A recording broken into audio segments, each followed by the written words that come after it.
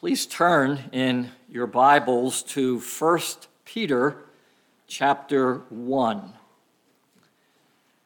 I have been giving you sermons on Sunday evenings from the New Testament Gospel of Matthew, but this morning we are going to look at some words found in 1 Peter chapter 1.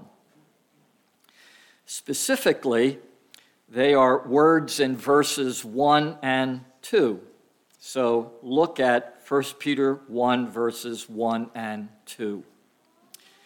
Peter, an apostle of Jesus Christ, to God's elect, strangers in the world, scattered throughout Pontus, Galatia, Cappadocia, Asia, and Bithynia, who have been chosen according to the foreknowledge of God the Father by the sanctifying work of the Spirit for obedience to Jesus Christ and sprinkling by his blood. Grace and peace be yours in abundance. In these verses of Peter, I have noticed, refers to the believers to whom he is writing in three ways. He calls them God's elect, strangers in the world, and scattered ones. My friends, what Peter calls his original readers, we believers today can also be called. We are God's elect. We are strangers in the world, and we are scattered ones. This morning, for our sermon, let's study these three descriptive terms. First, Peter writes in verse 1 of 1 Peter 1, Peter, an apostle of Jesus Christ to God's elect. We believers today are part of God's elect. What does that mean? The words God's elect are simply explained by Peter in the beginning of his second verse. He says there about believers that we have been chosen. An elected one is a chosen one. We are ones who have been chosen by God to be his people. What a blessing this is.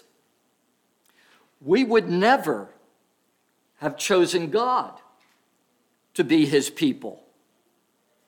As I have explained in the past from the Bible, we would have continued to follow the ways of this world and the ways of the ruler of the kingdom of the air, the devil.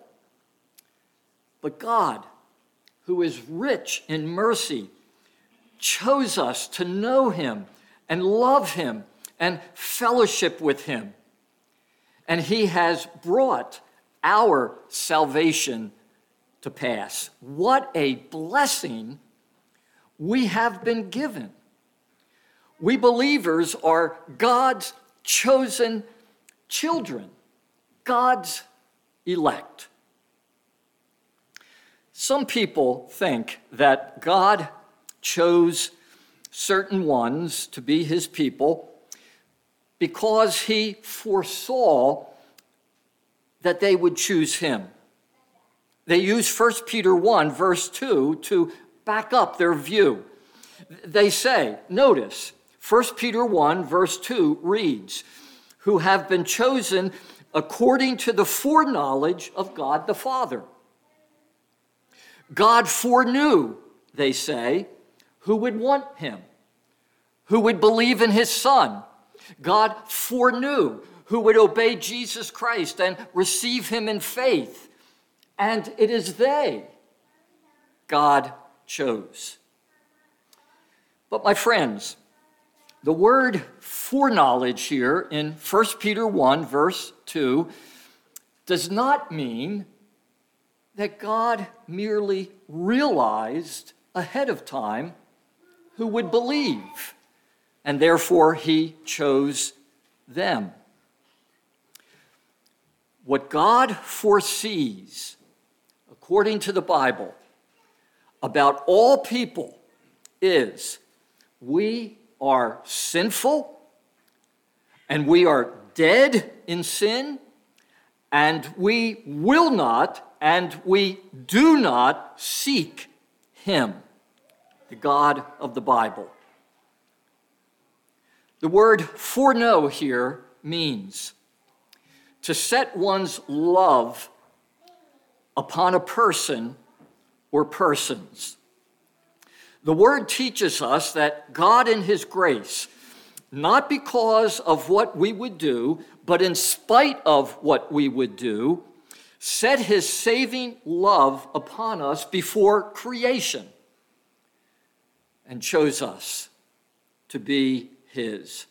Again, not because of any positive thing God saw we would be or do, but out of grace, God set his saving love upon us sinful, rebellious people. Is there a cross-reference to this? Oh, there's many cross-references. Let me give us one.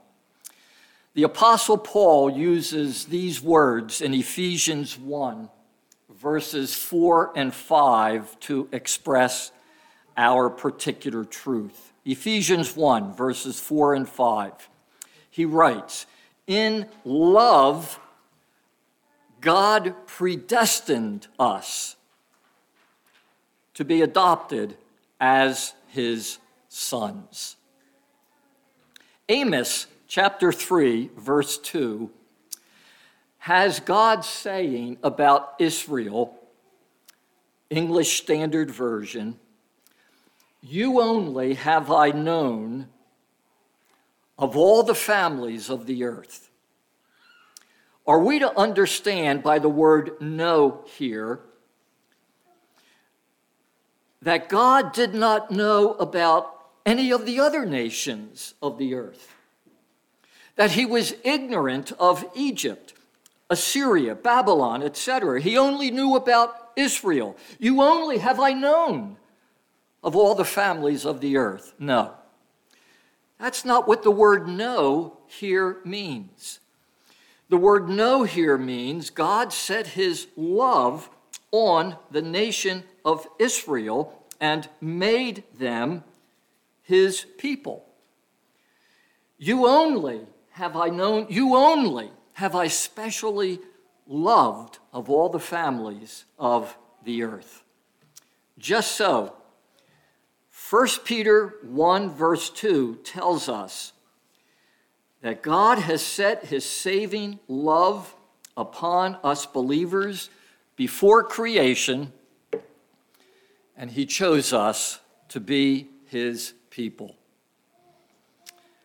It's not that God chose us because he knew we would choose him, but knowing that we would never do that,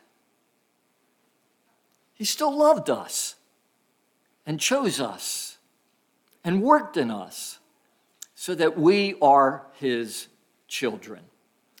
We are so blessed, for God, in spite of what he saw, loves us with a gracious, saving, eternal love. And he, even though he knew we would never go after him, selected us to be his people. First of all, believers, we are amazingly, we are incredibly the elect of God.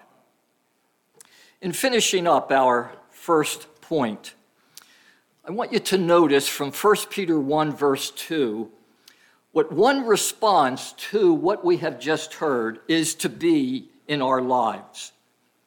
And then from 1 Peter 2, 9, what another response is to be. Two responses, in other words. 1 Peter 1, verse 2 goes on to say, we have been chosen according to the foreknowledge of God the Father for obedience to Jesus Christ. One response to God's love and selection is to be a life of obedience to the Lord Jesus. We should want to follow him. We should want to obey him. We should want to obey all of the word of God in light of the tremendous grace that he has placed upon us. Our response is to be obedience, joyful obedience, glad obedience to our Savior, Jesus Christ. And then another response is found in 1 Peter 2, verse 9. 1 Peter 2, verse 9 says, but you are a chosen people. Yes, Peter brings up this idea more than once in his letter. But you are a chosen people. And then it goes on to say that you may declare the praises of him who called you out of darkness into his wonderful light. We are also to be people who declare God's praises. A number of years ago, I spoke at a youth camp, and after one of my messages, a young man wanted to speak to me, and as we talked, I shared the good news of Jesus Christ with him, how he could be forgiven, how he could be reconciled to God, how he could have a new life, etc. And he accepted the Lord Jesus Christ as Savior and Lord. And he was so excited, and he was so thankful. And he went home to Philadelphia praising the Lord to the point where the following year, he was responsible for 30 other young people coming with him to this camp. Believer, how blessed we are by God. Hear it again. We are loved and chosen by him to be his people. We are his treasured possession. He takes great delight in us. He rejoices over us with singing. Let us obey and praise him. Our second point this morning. Peter also writes in 1 Peter 1, verse 1, that we believers are strangers in the world. Peter, an apostle of Jesus Christ, to God's elect, strangers in the world. A stranger is one who is not of a certain location. He is an alien. He is a sojourner. He is a pilgrim. Peter next tells us believers, by calling us strangers, that ultimately we are not of this world. Did you hear that? Ultimately, this world is not our permanent residence. We are rather people of heaven. We are people who have heaven and then the new heaven and earth waiting for us. Well, Pastor, is there a cross-reference here? Absolutely. Philippians chapter 3, verse 20. But our citizenship is in heaven, and we eagerly await a Savior from there, the Lord Jesus Christ. We are loved by God. We have been chosen by him to be his people, and our home is with him in heaven. Turn to Hebrews chapter 11. Let me read some words starting at verse 13 that go along with what you're hearing now about our citizenship being in heaven. Hebrews 11, starting at verse 13. All these people were still living by faith when they died. They did not receive the things promised. They only saw them and welcomed them from a distance. And they admitted that they were aliens and strangers on earth. People who say such things show that they are looking for a country of their own. If they had been thinking of the country they had left, they would have had opportunity to return. Instead, they were longing for a better country, a heavenly one. Therefore, God is not ashamed to be called their God, for he has prepared a city for them.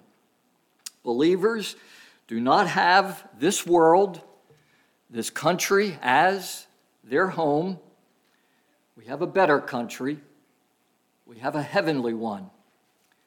Because we are loved by God and have been made his people, our city is with him in heaven. A number of years ago, we had Jim and Jean Thomas as part of our church.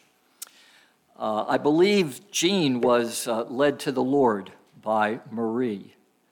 But we had Jim and Jean Thomas, once again, as part of our church.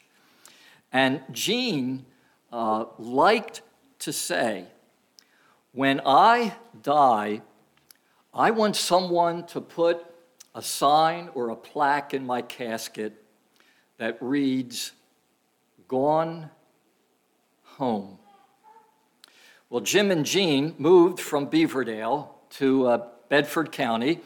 Pat and I heard that Jean died, so we made our way over to the viewing, and I was anxious. I was anxious to get to that casket and look in that casket. And when I did, there was a plaque that one of the daughters had made right there that said, "Gone home." We are loved by God. We have been made his children, and our city is with him in heaven. But, my friends, our second point, and this is so important, doesn't mean that we are to despise our life here, that we are to ignore this world, that we are to just sit back and wait to go to heaven. No, until we go to our home, hear this, we are to be busy serving, glorifying our Savior. Jonathan Edwards pastored a congregation in Northampton, Massachusetts, then was a missionary to the Indians, then became president of Princeton College. John Quincy Adams was a Secretary of State in our United States, then became our 6th president, and then became a congressman. William Wilberforce was a member of England's Parliament, and he fought against slavery in England. Johann Sebastian Bach became one of the greatest musicians and composers the world has ever known. Susanna Wesley was committed to raising her something like 19 children to God's glory. We too are to be that way. Until we go to our home, we are to be busy serving and glorifying God. One more thing under our second point. Someone has said, because Christians are strangers in the world, we will be considered strange at times in the eyes of the world. That's true. And we need to know that. And we need to be prepared to accept that. Believers have standards and values different from those of the world, and that will bring on conflict with the world. But my friends, that will also bring on opportunity for witness to the world. So, don't cave in. Don't compromise. Don't water down God's word as believers. Be willing to be considered strange and let God use your strangeness for his glory. Last this morning, Peter calls his believing readers scattered ones. Peter, an apostle of Jesus Christ to God's elect, strangers in the world, scattered throughout Pontus, Galatia, Cappadocia, etc. Peter, calling his believing readers scattered ones, may simply be a reference to the idea that they are physically found in different locations, which would remind us then that today God has his people in different locations.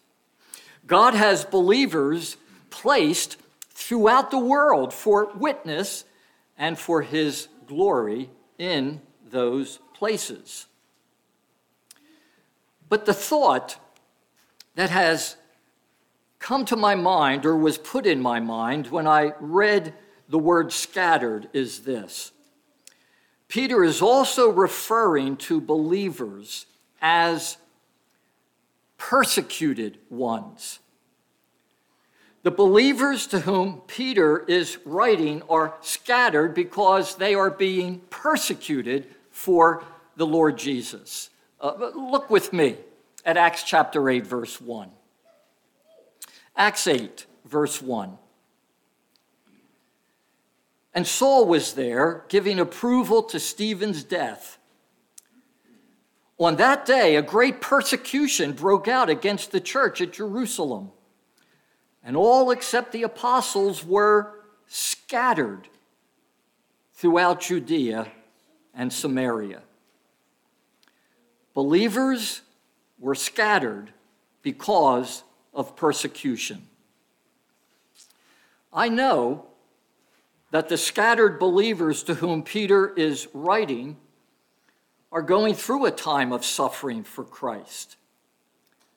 I'm going to say then that another thing we should put in our minds this morning about believers, the third thing that the Lord God is communicating to us about our identity is this: we will be privileged to suffer for Jesus Christ.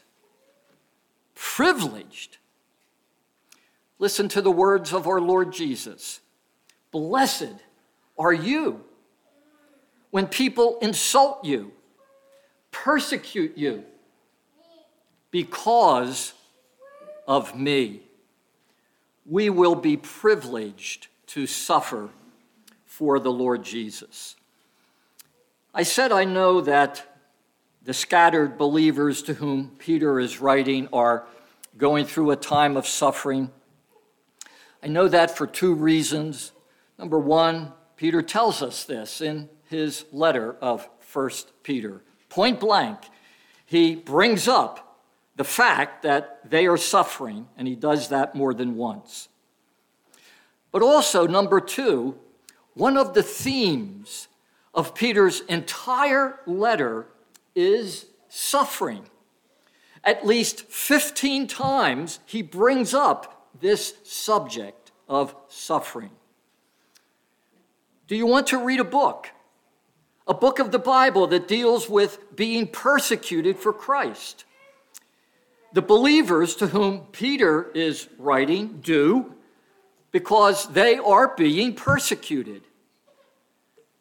Peter writes to them then about suffering because they are suffering for Christ.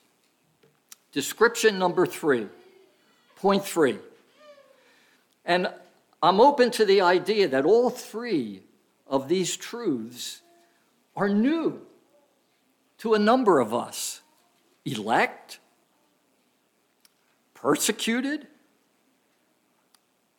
pilgrim. Well, that's what the Bible is teaching us. And description number 3 is believers are also ones who are privileged to suffer for Christ here. My friends, how blessed we believers are. In love, God has selected us to be his children. We would never have pursued the God of the Bible. We love because he first loved us. How blessed we believers are. Our home is heaven, a better place, a prepared place, heaven with him, and then the new heaven and the new earth. How blessed we believers are. God gives us the privilege of suffering for Jesus Christ. Our Lord also says in Matthew 5, rejoice and be exceeding glad. And he's talking about suffering for him. For in the same way they persecuted the prophets who were before you. How wonderful our God is to us believers. Let's pray. Heavenly Father, help us to take these truths with us. Help us to appreciate them. May you use them to change our thinking in reference to who we are and your blessings upon us. Oh, Heavenly Father, we pray that your word here today will not return empty, but that it will accomplish great things for your glory. In Jesus' name, amen.